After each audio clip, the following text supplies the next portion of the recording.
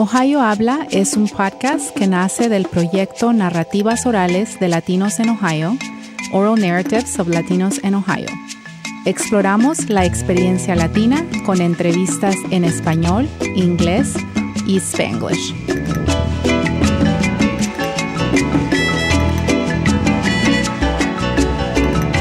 Welcome to Ohio Habla. I'm Elena Fowlis.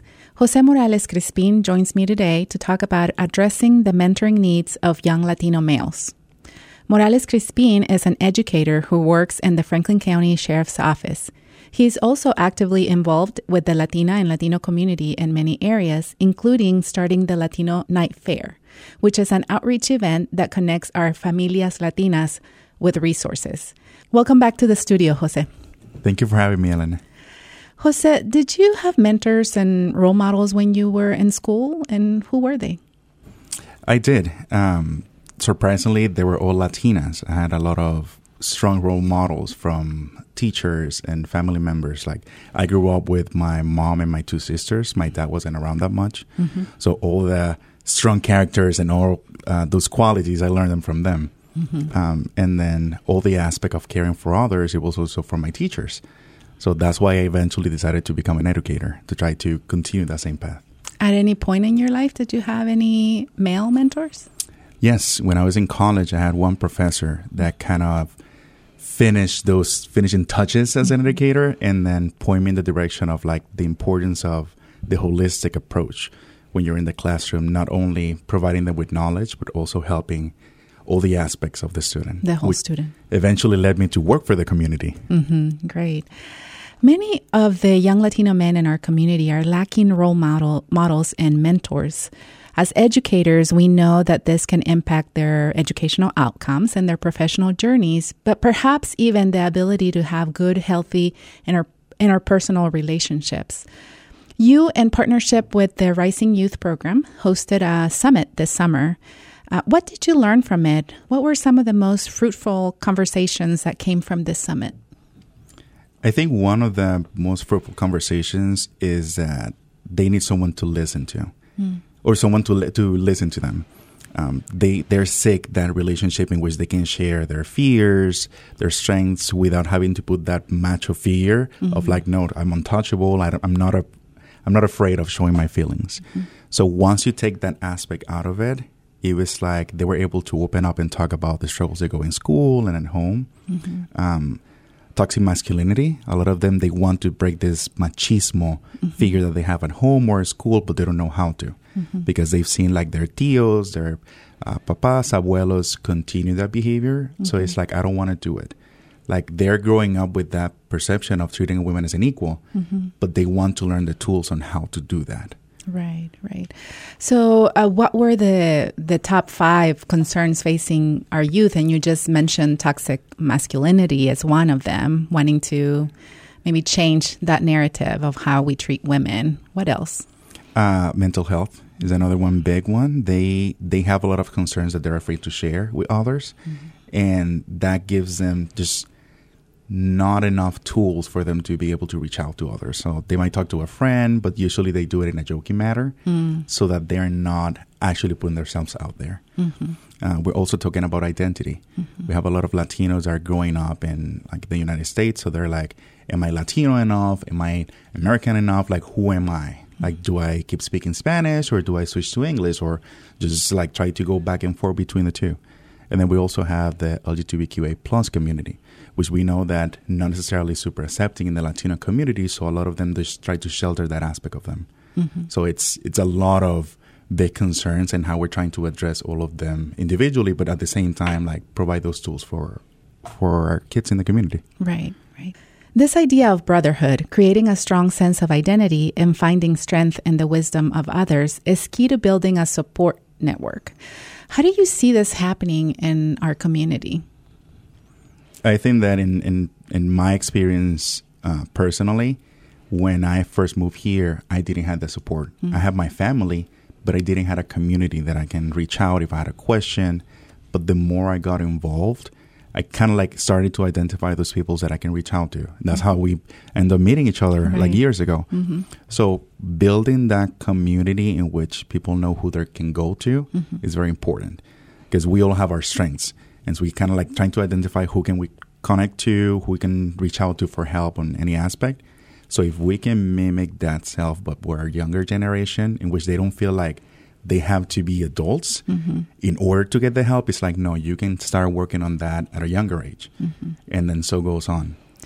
So, Jose, I'm going to make a comment about this, the networking, right? We met about 5 years ago.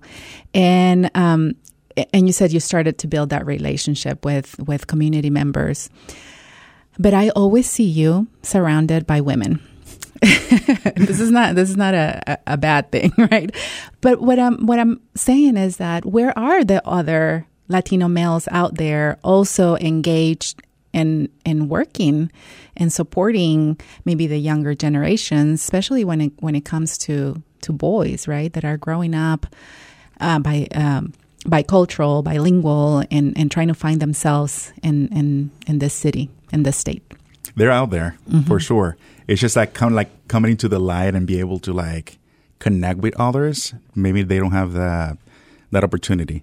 I think that through the Leadership Summit for Young Latino Men that we hosted this past summer in collaboration with the Dominican Sisters of Peace and Dominican Learning Center, I had a year to try to go door to door and find those men. And I was able to find a remarkable group of Latinos that are working in the community and they just need a little bit more recognition. I think that once they start seeing that one or two start coming out, like others will follow as well. And I think that I know I'm not the only one. I'm 100% sure I'm not the only one. But I think that another aspect is that you don't have to be a community leader in order to be a role model. And I think that I want to get that message across that others can, if you're doing something good for the community, if you're a good padre, you're a good tío, you're a good hermano, like you can actually be a role model for a younger generation or even a peer. So that is something that we're trying to connect with others. Right, to educate. I work with some Latino male students, and I know how important it is for them to have mentors who understand their cultural background and can relate to their own histories. For example, being a first-generation college student. But as a female, I know that I'm limited to how I can relate to them or have conversations about masculinity, for example. I mean, I can always teach them about how to embrace a feminist perspective. I have no problem with that. So what do you think about that? You mentioned that when you were younger, most of your mentors or role models were women.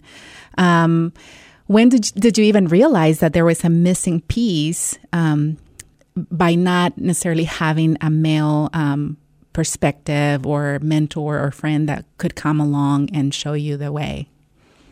Okay, so when I was in college, I met a professor that he actually kind of provided me like guidance. And I realized that all the examples and everything that I was bringing up, it was experiences from women. And he kept asking me, like, do you have a Latino? Like, where's your dad? Or where's your tíos? Like, I have tías, a lot of them. So that relationship kind of like click of like, it's not there. So I started to kind of like look for that guidance. And that eventually led me to be who's providing the guidance for my students. I know that in the classroom, especially when I started teaching here in Ohio, it was that aspect of like, I have a Latino teacher that looks like me, that speaks like me.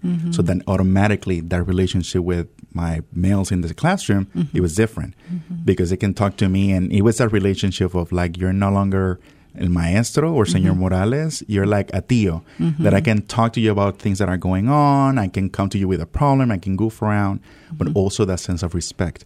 Right. So I think that it was very important, especially for them to have that. And that's why like the second click came up. It's like if I'm providing that for them that I didn't have it when I was growing up, it's more important because they're just a big group. So we need to look for those Latinos that can provide that with them. Right. And that's another conversation about having enough Latino male teachers in the classroom, right? So that's another podcast. But yeah, absolutely. We recently participated in a big table conversation organized by the Columbus Foundation centered around the topic of addressing the needs of our young Latino males. And we gathered different ideas about how to begin to create programs, events, or groups where Latinos can come together to learn and build strong mentoring relationships with other men in the community. One of the things that I shared was that we really need to have a type of campaign to recruit mentors, right? Latino male mentors. And you mentioned that maybe there's a fear or they don't really know how to begin a mentoring relationship, or maybe they don't see themselves as good enough to be a mentor. So I know that we are excited to be thinking about this and working on this. So aside from that, maybe lack of understanding of what a mentor is, what other obstacles do you see that is preventing maybe other Latino men in our community for stepping up? I think commitment is something big. Like sometimes we think that by mentoring someone, we're giving them all of our time. And I think that's something that eventually you build up. Like by sitting down and listening to their concerns and providing some type of input. That's the first step. You start like baby steps into creating that relationship. And I think that's, for me, what it happens. Like I had a problem and I'll talk to like a friend or a mentor. And it was like, okay, what do you think about this? And then that relationship got built. Right. So I think that aspect of like not knowing is one. And then not thinking that they don't have the time. Right. So I think that by providing those tools for them, we can start to like gather them. It's like it's easier than you're thinking. Right. Like you're overthinking if you're going to be involved. Just like go ahead and put yourself out there a little bit, and we can help you. Yeah. And as I mentor several students here at the university, I know that sometimes is as simple as showing up to an event that they're participating in. Just being there is not really sometimes that you have to plan, this separate meeting or activity. Is just joining them, right? And something that is important to them and just being there. So I know that's part of, developing that mentoring relationship. I know that here sometimes it's just like sitting down and having a coffee. And it's like, what's going through your mind? Like, go ahead and tell me about it. And it's just that listening part is a big component, because sometimes that is just like rolling in our heads. But once you're able to like verbalize it and talk to someone else, it's kind of like, okay, like maybe I'm making a big deal out of it, or maybe it's not. Like maybe you have some tools, maybe you don't. But it's the aspect of talking sometimes it makes a big difference. Right. I mean, even texting. Yeah. Students are so connected to social media, and they're the way that they connect is via messaging, and that's another way. It's a quick way to just check on your mentee. And I like the idea of checking. It's like, hey, how you doing? Like something very simple. Right. It doesn't have like you're saying like go all the way, create this separate event. It's like a simple checkup. That's a good way. Right. Jose, how can we help our young men in our community achieve greatness? And this is a big question, and maybe soy una idealista, ¿no? But I think it's possible for sure. I know it's possible. It's definitely possible. And I can tell you, again, by having Latinas that help me make that connection, I wouldn't be here right now.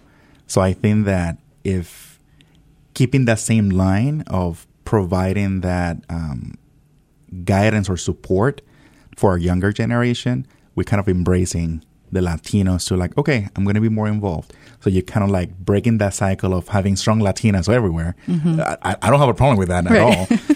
But it's also giving like our Latino men that you need to step up. Like you need to do something for our community. Even if it's small, you're making a difference on someone's life. Jose, thank you so much for this conversation. Thank you so much for having me. I always love it when you invite me. Great. A todos, gracias por escucharnos y recuerden seguirnos en Facebook y de compartir este podcast con otros. Hasta la próxima.